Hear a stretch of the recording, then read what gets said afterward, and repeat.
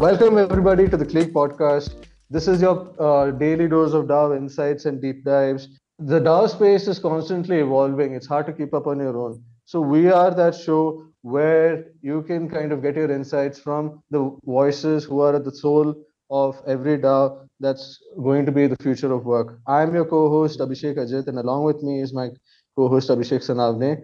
Hi Abhishek, how are you doing? Hey man, doing good today. Thank you. Fantastic. And we've kind of had a steady roll of episodes in, and this is a guest that I find really fascinating. For someone who's been at the soul of the DAO and the company before that, he's been a steady voice for the sort of work that they've done. It's very fascinating that someone who's kind of been a stable presence across the DAO has a name Disruption Joe. Hi, nice to meet you, Joe. How have you been? Pretty good, pretty good. Thanks for having me. The sort of insights he kind of leads the FTT workstream, and he was formerly the growth and ops manager at Gitcoin. I think you still maintain some of that cadence also. I think. How are things? Well, Gitcoin, I am the workstream lead for the fraud detection and defense workstream. So our mandate is defending Gitcoin's quadratic funding from Sybil attacks. That's like donor contribution fraud. Then there's the grants themselves. Sometimes there's fraudulent impersonation, people pretending to be a company or brand that they aren't. Sometimes there's Sybil rings where they try to get many grants that emulate what a real grant would look like and get those approved so that a small Sybil ring can attack them. There's many ways that we see fraud, and it's an adversarial game. It's a red team, blue team exercise. And as you said, yeah, I've been with the Gitcoin team for a while, leading this work stream since August of last year after we launched the DAO. I was the first one to move from the company to the DAO and was very excited about it since I was giving talks on DAO since like 2017. So Wow, that's quite a long time. It's a great experience to be able to jump over there and be the first one for Gitcoin. But tell us, Joe, I mean, I think besides Aragon, I've not heard of a lot of people actually talking about DAO since 2017. That's the time I joined crypto, by the way. And you were actually talking about DAO since then. What is your story, Joe? I mean, what were you doing prior to crypto, and how did you kind of get fascinated with the DAOs? I had experience with like a few jobs. There was one when I was like 20 years old where I was working in a parts department for an auto dealer.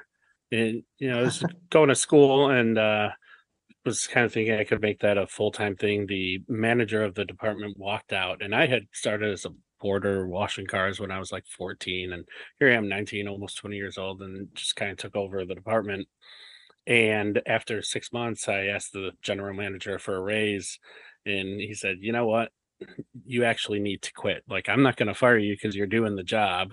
Like, I just spent like when the manager walked out, I spent like a weekend reading all the books and figuring out how to do everything. So they didn't need to hire somebody, but they wouldn't give me the pay. I didn't have any specific ownership in it, and that experience I felt like multiple times at different jobs, like the feeling of not being an owner of what you're doing, the feeling of I always like to put extra effort into the work I do and do a good job, and not everybody does. So if I'm going to do that, can't I participate in the revenue that creates in the future? So I was a management information system major at Paul, and getting into crypto was really like 2016, 2017. I started a meetup, and it grew to almost 4,000 members in Chicago. During 2017, I was giving talks maybe twice a week. They started growing by the end of the year towards closer to like 150 people coming out. And it was like, oh, wow, we really need sponsors to buy this much pizza. And like really we're forced to turn it into something.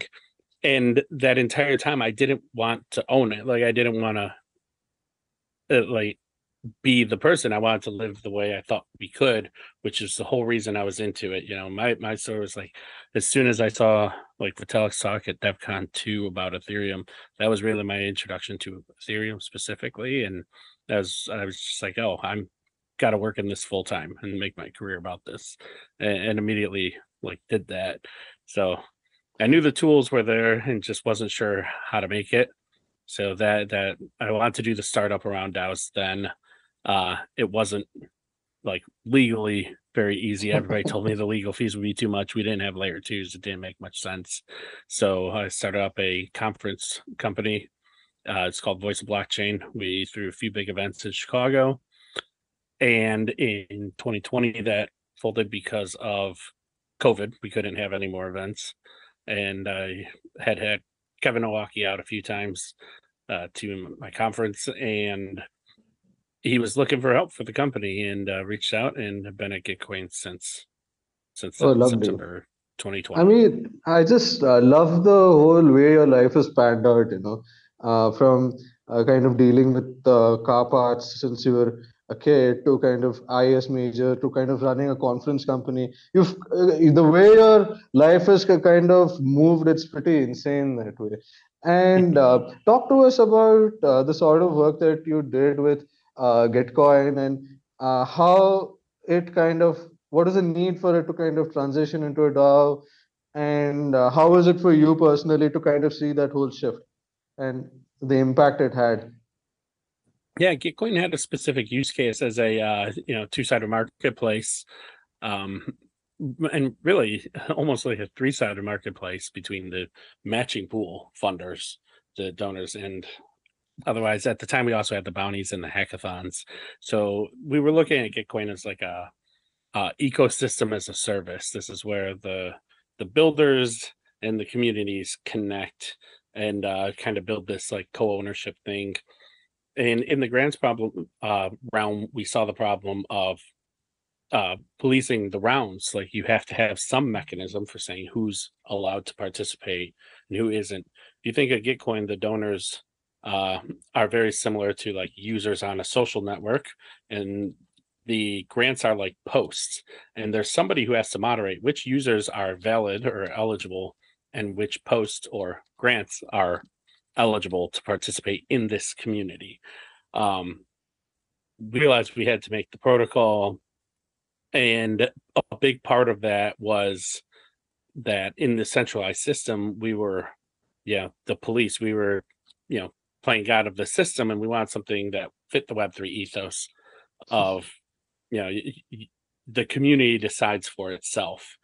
So making the DAO, one of the first steps was to say, let's put these content moderation decisions in community ownership in the DAO. So that's why the fraud defense workstream was one of the first things to kick up in the DAO, is really saying, okay, the community owns this.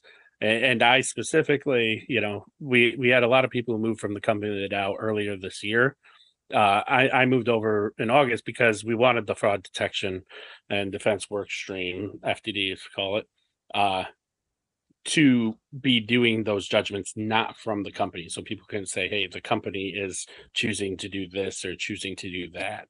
So I find that fascinating. I mean, you wanted to maintain that Web3 ethos and make the whole grants choosing and the fraud detection aspect more of a community run operation rather than in the hands of a specific core team itself.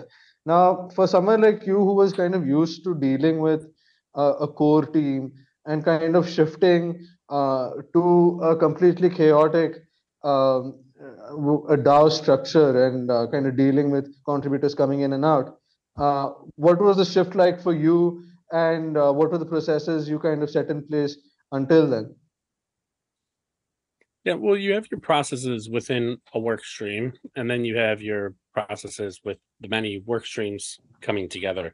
And whether you're a DAO that does work streams or pods or whatever, you're going to have some groups that are getting funded, and each of those groups has to figure out how authoritarian or totally flat their power structure is. And in a totally flat, you get nothing done. And in the authoritarian, you have this like tyranny issue, and you're back to the old thing. So you're trying to find this perfect balance of order and chaos. And when we started up the DAO, I think many of the work streams were trying to understand or play as if The structure that we went with was that we have the governor alpha, which is compound use their governance system. If you use governance on Tally, you're familiar with it. Uniswap then added some features, and we added in a thing where people had to show that they learned and agreed with our values before being able to do this, and then they would delegate to somebody, and it was forcing the delegation. So we got really great like voter turnout overall. And we had already put the plan in that these few work streams were going to be a part of it. So the work streams, you might think of them as like whitelisted things that are going to happen. It's just considering how much budget they're going to get. So the structure is really that there's these structured work streams that have a specific function they're doing. And then we see other proposals come, especially at the beginning. There was 40,000 GTC given to CLR fund because it matched our mission, and that's what the stewards thought we should do. So that's a more unstructured giving. Now we're primarily, there's nothing stopping somebody from putting an unstructured proposal, but we've gotten enough cohesion between the primary work streams that most of the things that will pass are quarterly budgets on a regular cadence for those work streams behind a unified vision. We call them our purpose and essential intents. That's what lets you know if the work you're doing is aligned or not. And we have representatives from each work stream that meet regularly. We call them our cross-stream DAO operations group. 2 from each work stream meet every week to talk about process, and then also to talk about strategy, where we're going, what those essential intents are. Is the work that you're doing in or out of bounds? For something like this sort of DAO structure that's kind of brought in place, how was the whole transition for you personally to kind of move from the startup environment to that of the whole DAO structure itself? How were these processes set up in place, especially for a complex work stream like FTD, where the entire tech behind it is not like something like a marketing. You kind of have to develop a lot of these things on the fly. So the sort of people that you work with also should be kind of on the really spot on there. Yeah, there's different roles that we had. So we got our first budget about 2 weeks before grants round 11, which meant that we had to get all our just get our shit in order before the round happened, which was really fast. There's no way you're going to do this in a decentralized way. So I communicated to our work stream right from the beginning. Here's what's going on. We're not going to put this in trustware, something hard coded our rules right away. And because we don't have the mechanism for doing that, I'm not going to pretend like this is decentralized. Like I'm just going to set this up. We're going to get through this round, and then we're going to start talking about it. From there, we then used a plan where every budget season we were putting out our roadmap to decentralization. So one of my goals is being able to leave the work stream and it still runs properly. So we've had a few hiccups along the way of trying to get there, but we've been attempting to move in that direction. The most interesting thing there is that you have to move in that direction in the same general speed with the other work streams, right? Or else they don't understand what you're doing. So there's a lot to manage behind that. What I really find fascinating is the team dynamics that come into play for something as complex as FTD, because how do you because when you have these sort of emergent contributors come in play, the sort of dynamics that happen between something that's set, how do you kind of traverse that with this sort of complex work stream, and how do you kind of build that sort of culture and keep it going in spite of any sort of sentiment? Yeah, that's interesting. A big unlock for us was working with the Ready. We started with them in December with Sam Sperlin from the Ready in the FDD work stream. And then by March, he was working with us at the DAO level. which is how a lot of things do spread. It's like one work stream tries something, they see a best practice works, and then we share it out.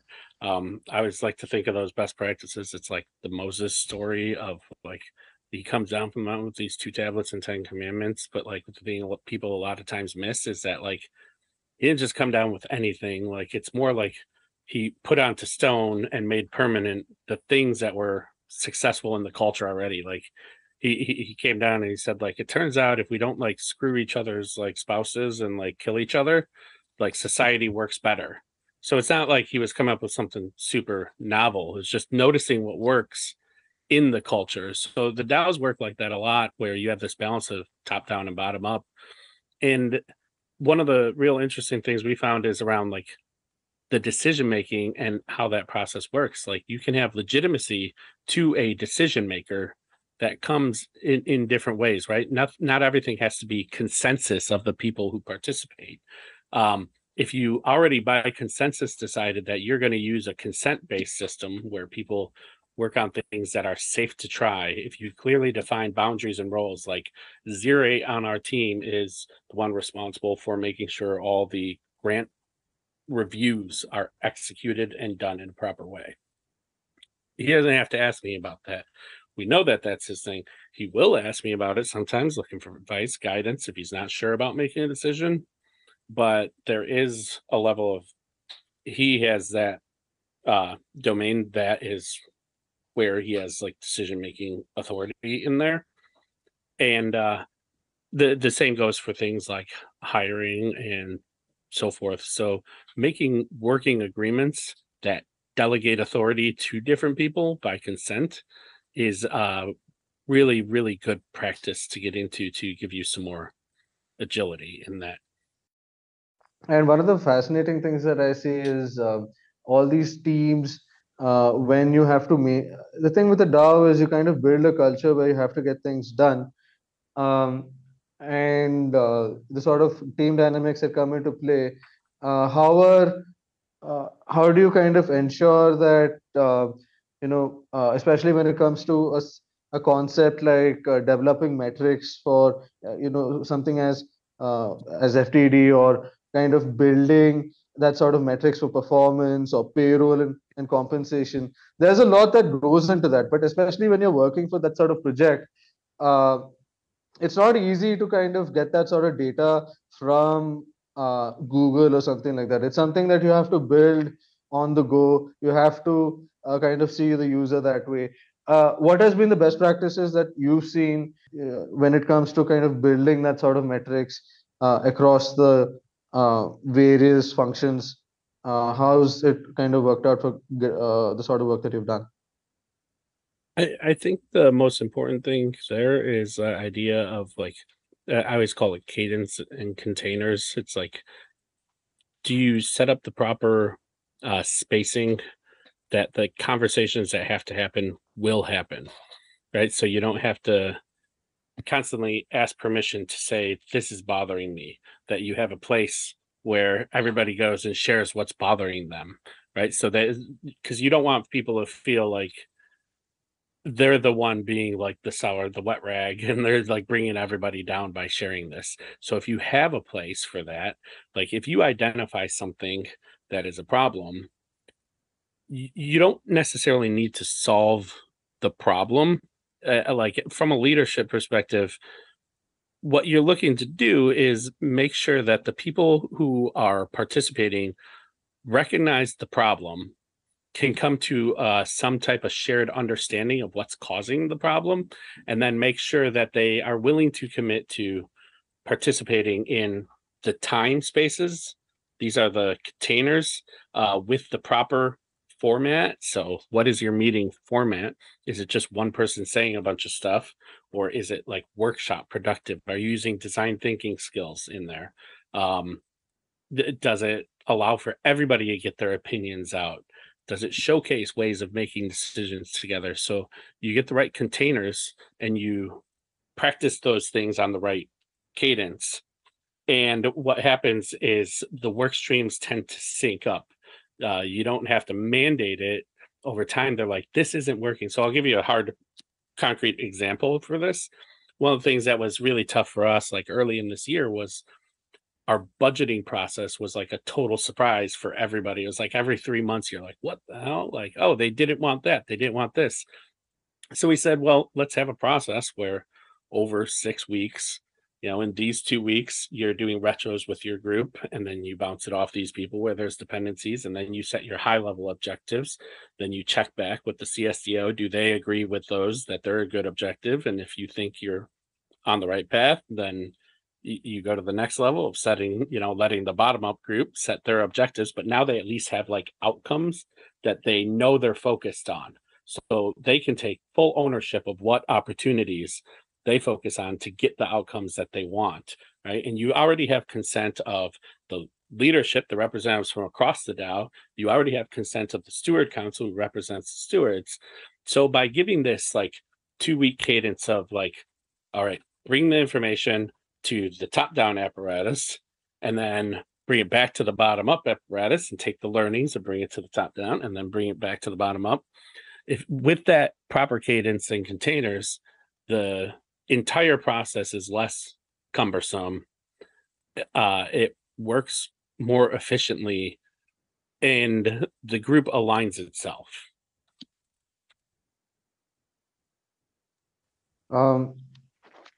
So with that, I kind of understand that that's the sort of processes you build to kind of ensure that the teams kind of sync up, and it's kind of a very harmonious way. There's not a lot of backlog to kind of indulge your team in that way. My question is, with these sort of processes in place, what I love about Gitcoin is that you've kind of been able to from the community itself. It's not people that are coming in from um, like other organizations, but from the community itself, you're able to kind of harness a lot of stewards and co-contributors that really vibe with the mission. What can other DAOs derive from Gitcoin with respect to how you're able to create a space for emergent contributors and kind of develop that sort of innovation that we see at Gitcoin? I actually think we could do better on this. A lot of things, we were learning during the first few months of the DAO, first year of the DAO, and still are. I think we're very good at building the sense of community because people believe in what we're working on. Like funding public goods is not a hard message to sell. The hard thing to do is to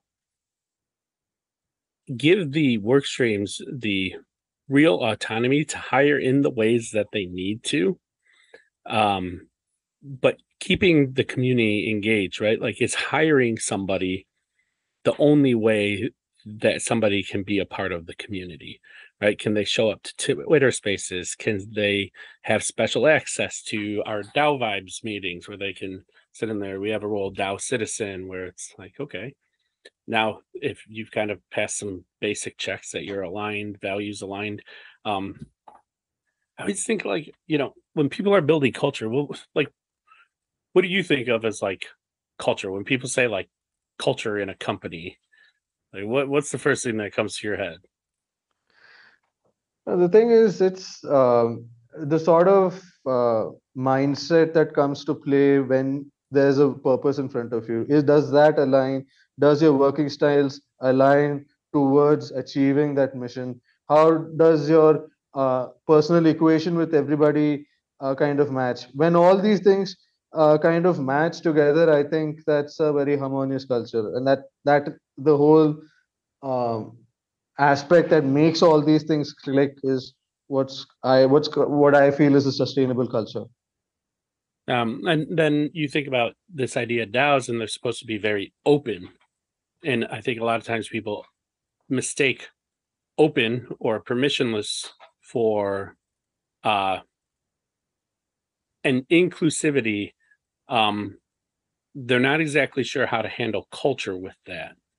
Like, how do you build a culture if you're open for anyone to participate?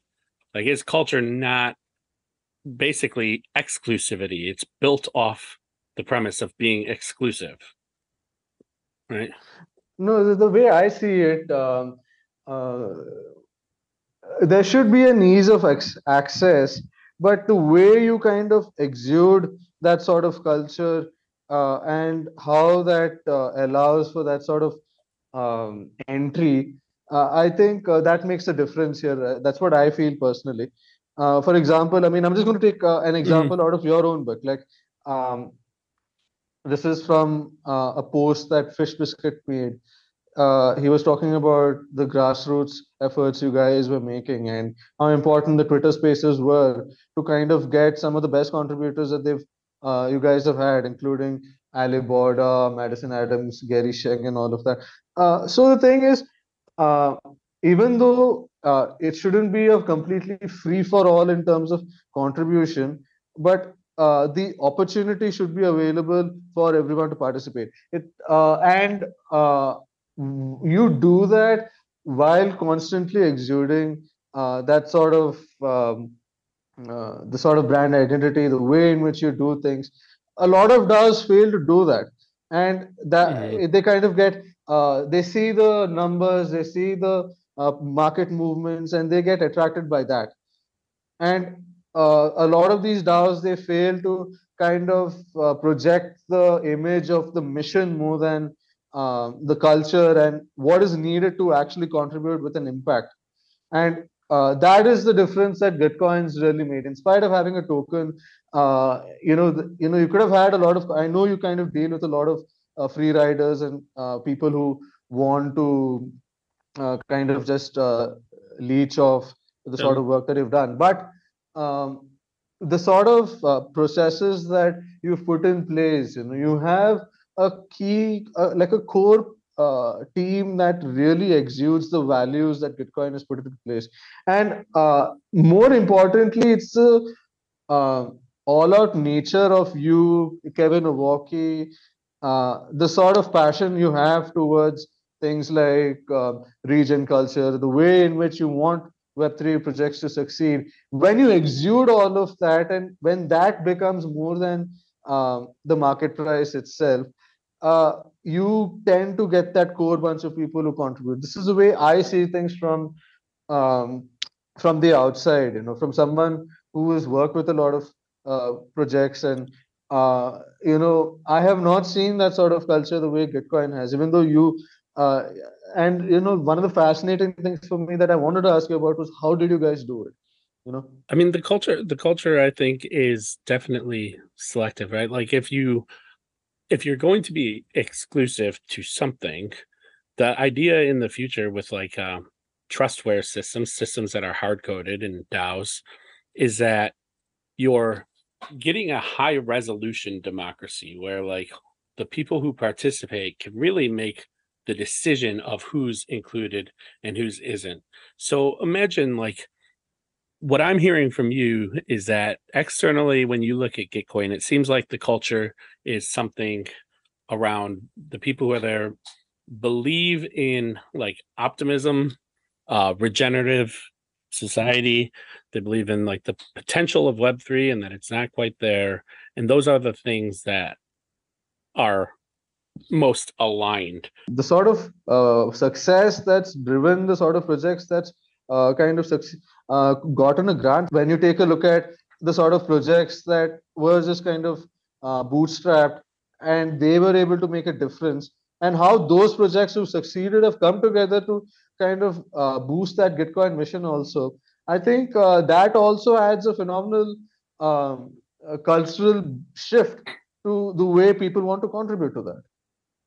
Right? It's not all about transactional sales selling, it's about supporting. Um, so that culture is interesting because that is exclusive to the people who are about the selling, right? Like we constantly have things up about like if you're just here to talk about price, if you're here to talk about airdrop farming, like this is not the server for you.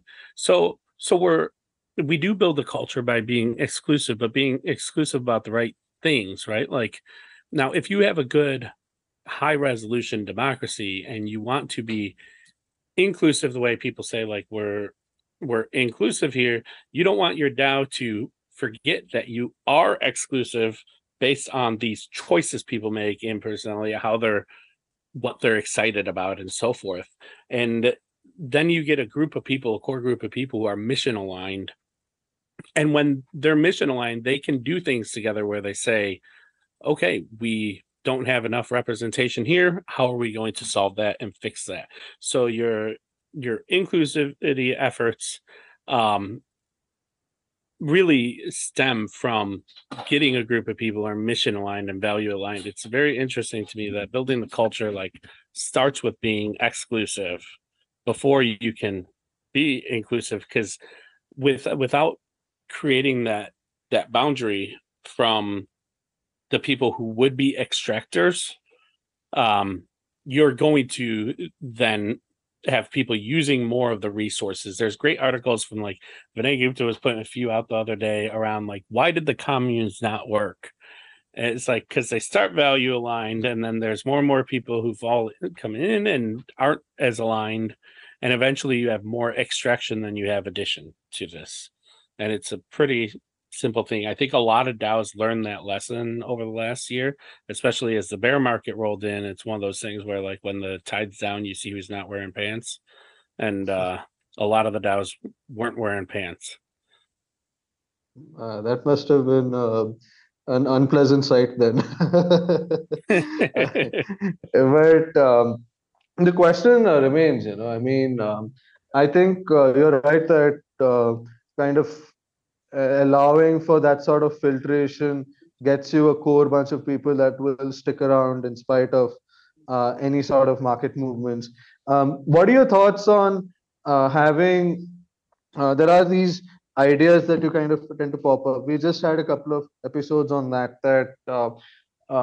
DAOs should be having an on-chain reputation system to kind of allow for that sort of performance, and to reward that sort of contributors for their performance, and to allow them to have greater roles by rewarding them with on-chain badges or things like that. What are your thoughts on that? Do you think that could lead to significant performance and any faster shifting of the community for an improved contributor base? Like, I know what we're referring to. We're talking about like within one organization with a single funding source that has a mission. But we're not the only people with that mission. There's the Regen Collective. There's like Public Nouns just launched, and they're giving money to us, but also Metacartel and other things. There's Giveth. There's tons of great organizations out there. And the whole idea of like decentralized autonomous organizing is that you're participating in it autonomously. So you're not beholden to one or another, right? Like you can be participating in many, you're participating in the act of organizing in decentralized autonomous way. And a lot of people choose to have their funds come from one because they have either that rule, or if it's like me, I can't context switch that much. So I just rather do one thing a lot. The role there, I think then is like, or the reputation within like the DAO or the organization as you're saying it there. I don't think they're very important or valuable.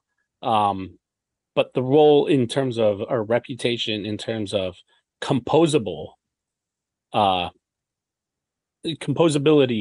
whether it's within the DAO, but more so outside of the DAO. Like this person is a skilled data scientist and they've participated in X number of things.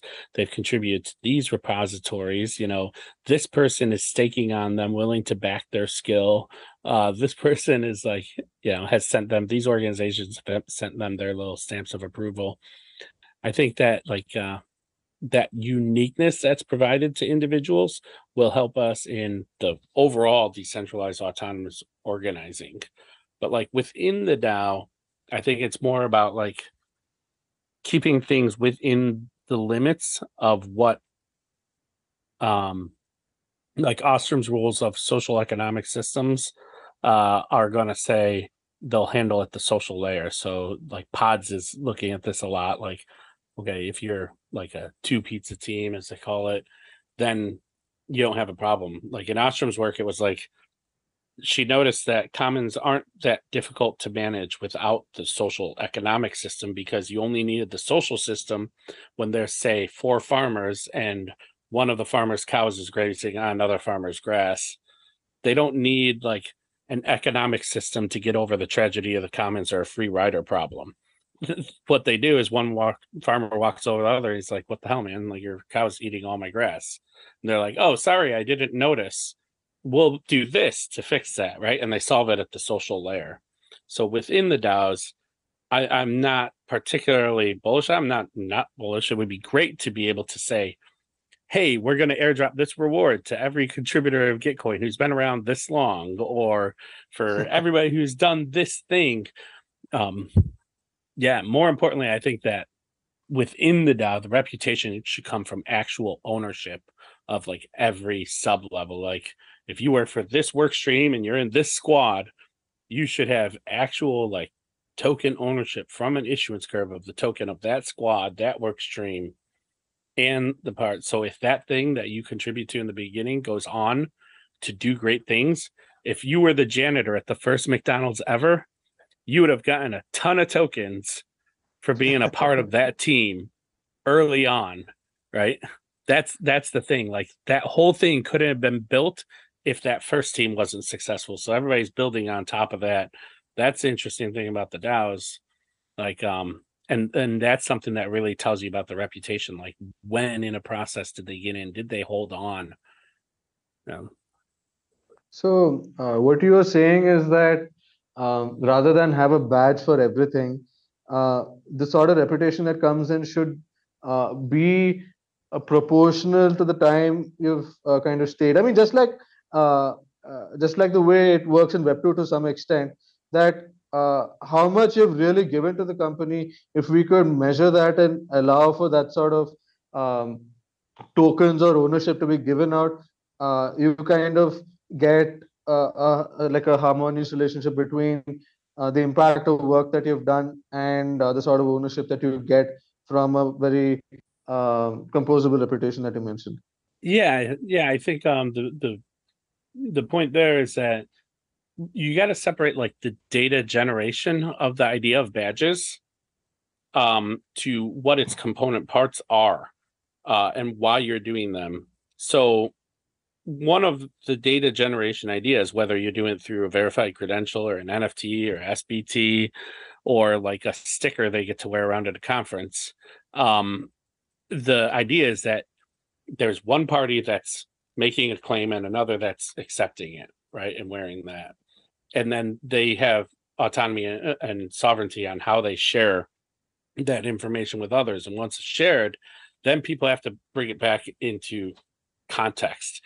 So we're talking about like an ETL process of like, how do we like transform the data about something that happened in the real world into something that is data formatted that we can read and use in scoring models of some other thing. Now, when I say scoring, I don't mean like crazy algorithm. I mean, this is like you being like, I'm going to bring all the people in a red shirt right now over to this room, right? You looked at the data that was there.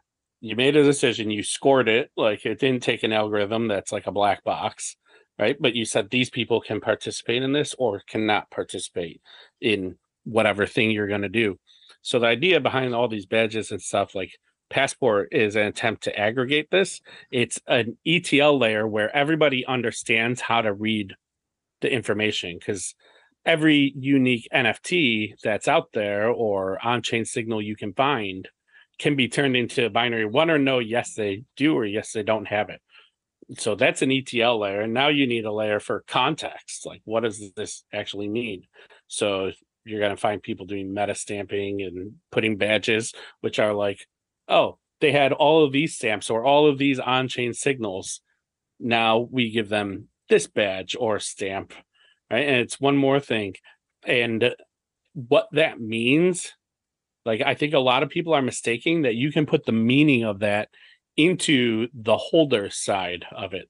Like, you have this badge, so it means you can claim that you did this. Well, that's up to the person who's judging that, right? Like, just because you're wearing a red shirt doesn't mean I'm going to include you in the room. I might be like, hey, everybody, red shirts included. And then I point at 5 people with blue shirts and bring them in. If I'm the reader, if I'm the person doing the scoring, it's all about the observer side for where reputation comes. So like, I really think there's a world where like the communities themselves are scoring based on all this information. So there's this group of people who are out there trying to say, how much data and information can we get out there into the world about you in a verifiable way, in a sovereign way, in a human readable way? And then there's the other side of how do we use the reputation? So just separate the ETL piece from like the scoring piece. I kind of find that very fascinating because a lot of the communities, they have this the way they kind of do things within this DAO. They kind of every DAO has a very subjective way of doing things, but they give out badges for everything. And every communities, they have a very subjective mission. uh, the whole NFT side of things, the whole social tokens. There's so much going on there, and you expect contributors to come in and kind of get a badge for everything. But as you rightly mentioned, that in the end, reputation is not just about what's going on within those pockets or communities. It's how you're seen throughout the ecosystem, and that in the whole, it's the reputation itself. So when you have these every single DAO coming out with their own on-chain reputations for getting that sort of team performance and dynamics, should DAO? I mean, there's going to be a lot of confusion if you just kind of are kind of trying to assess that. I mean, if I'm trying to assess whether I should get somebody, I don't want to have to sift through 10,000 POAPs and NFTs, and I have to sit and wonder whether that makes sense, along with the off-chain resume itself. So should DAOs kind of come together to have a standard reputation system that works for certain key activities and things like that? Maybe there are aspects that kind of work from a cultural standpoint that could be stepped aside, but could there be a way in which that sort of reputation system should be built as a standard? Yeah, I mean, I think they should participate in aggregation layer things. Like, you don't need to tell them what the information is that they need to.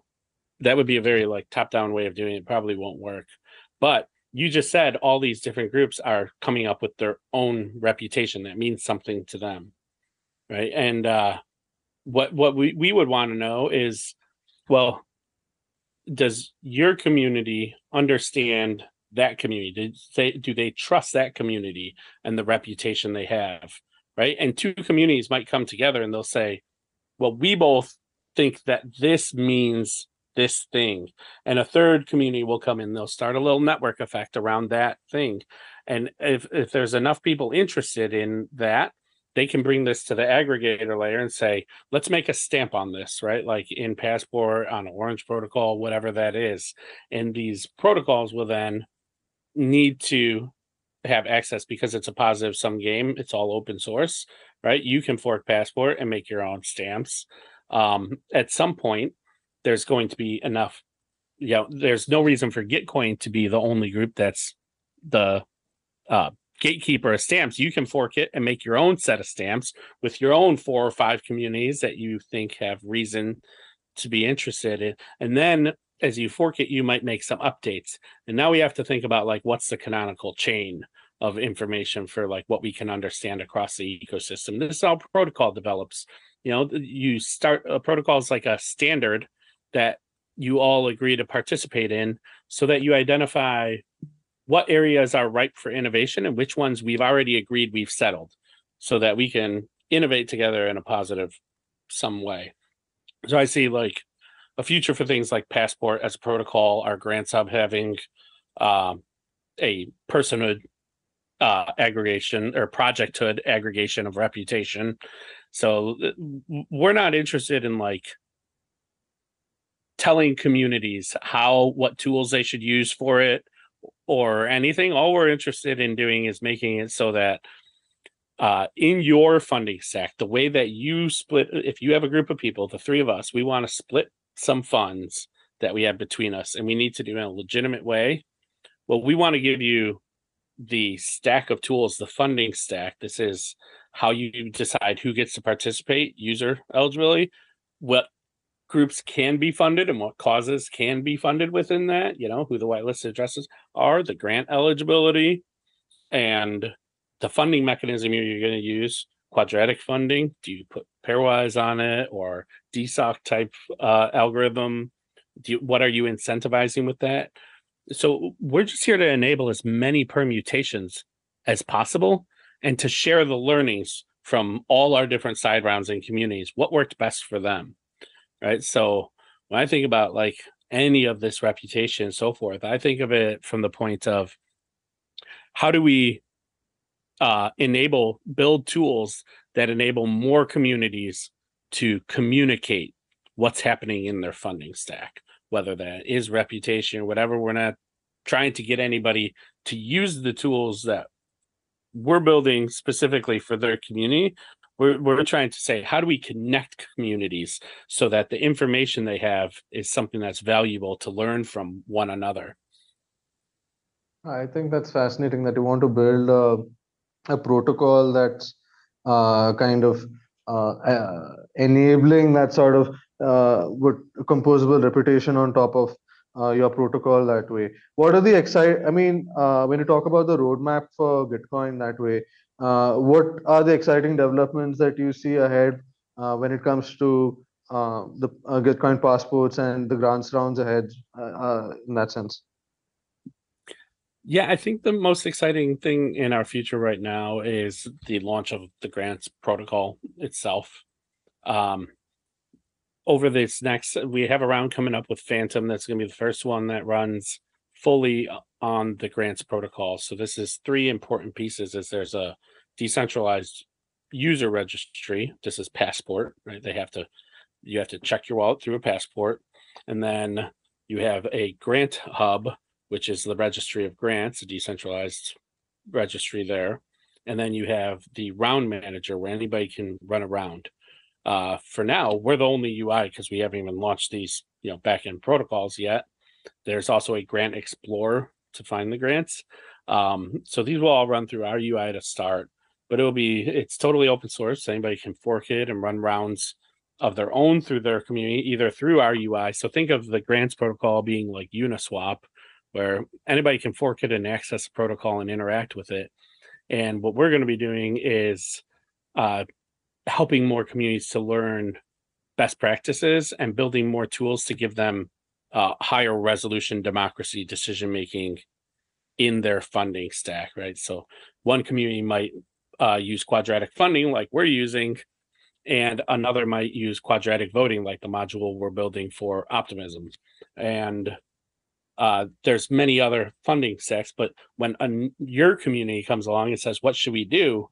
We want to be there empowering the community to share learnings around, well, which one is optimal? What use case do you have? Is quadratic voting best for this and funding is best for this type of situation?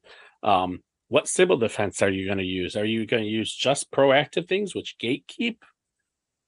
It's more ethical than pulling votes out of the ballot that have already been made. However, maybe it's only short-term more ethical because you actually gate off all the people who it's the long tail people quadratic voting is made to empower, right? Maybe the reactive thing where we just shut them down after the fact and remove their ballots is actually more beneficial because we use real good data, only take the worst ones out, and more people get to participate. And we're not gatekeeping a power structure that only people privileged enough to have the time or already have the Twitter and GitHub and these Western tools are more privileged into the access of getting stamps for, right? So I think gatekeeping compounds over time and every instance. So if we want to build entrenched power structures, gatekeeping without other options is a great way to do it. So that's why we might empower communities to choose that funding stack. Do they want the gatekeeping or do they want something more reactive, and then we can just learn from it and help the communities learn from each other. Yeah, we don't know what's right. But you guys have done quite a bit of success so far, so I don't think that would be a problem down the line also that way. You've dealing with a lot of projects down the line. I mean, and you've been tracking, I feel, a lot of the trends within the space. What do you find exciting within the DAO space in terms of developments and I think the idea of trustware, socialware, and hyperstructures is the most exciting idea that's going to begin to catch on during the next bull run. I don't think it's really caught on mainstream yet, but the idea of the hyperstructures is that you can have this system that is self-sustaining, like what Bitcoin or Ethereum are doing. And can we make DAOs be that, where you have an issuance of a token and people participate, and the rules of it are hard coded in trustware, right? Like it's actually coded in a system you can't do wrong. And via trustware, a DAO can select a goal. So they might say, like Gitcoin says, basically, until capital is optimally allocated in the world, if you invest in Gitcoin, we're going to catalyze your investment into people making sure we solve that problem. So if that's what you want, if there's more people solving that problem that are coming through Gitcoin DAO, then there's more people who are going to invest their money into holding it in GTC to catalyze that. So the value of it goes up. Now you have a win-win situation. The value of the thing is going up with the results of people actually doing that thing, because there's going to be more people incentivized to work on that one goal.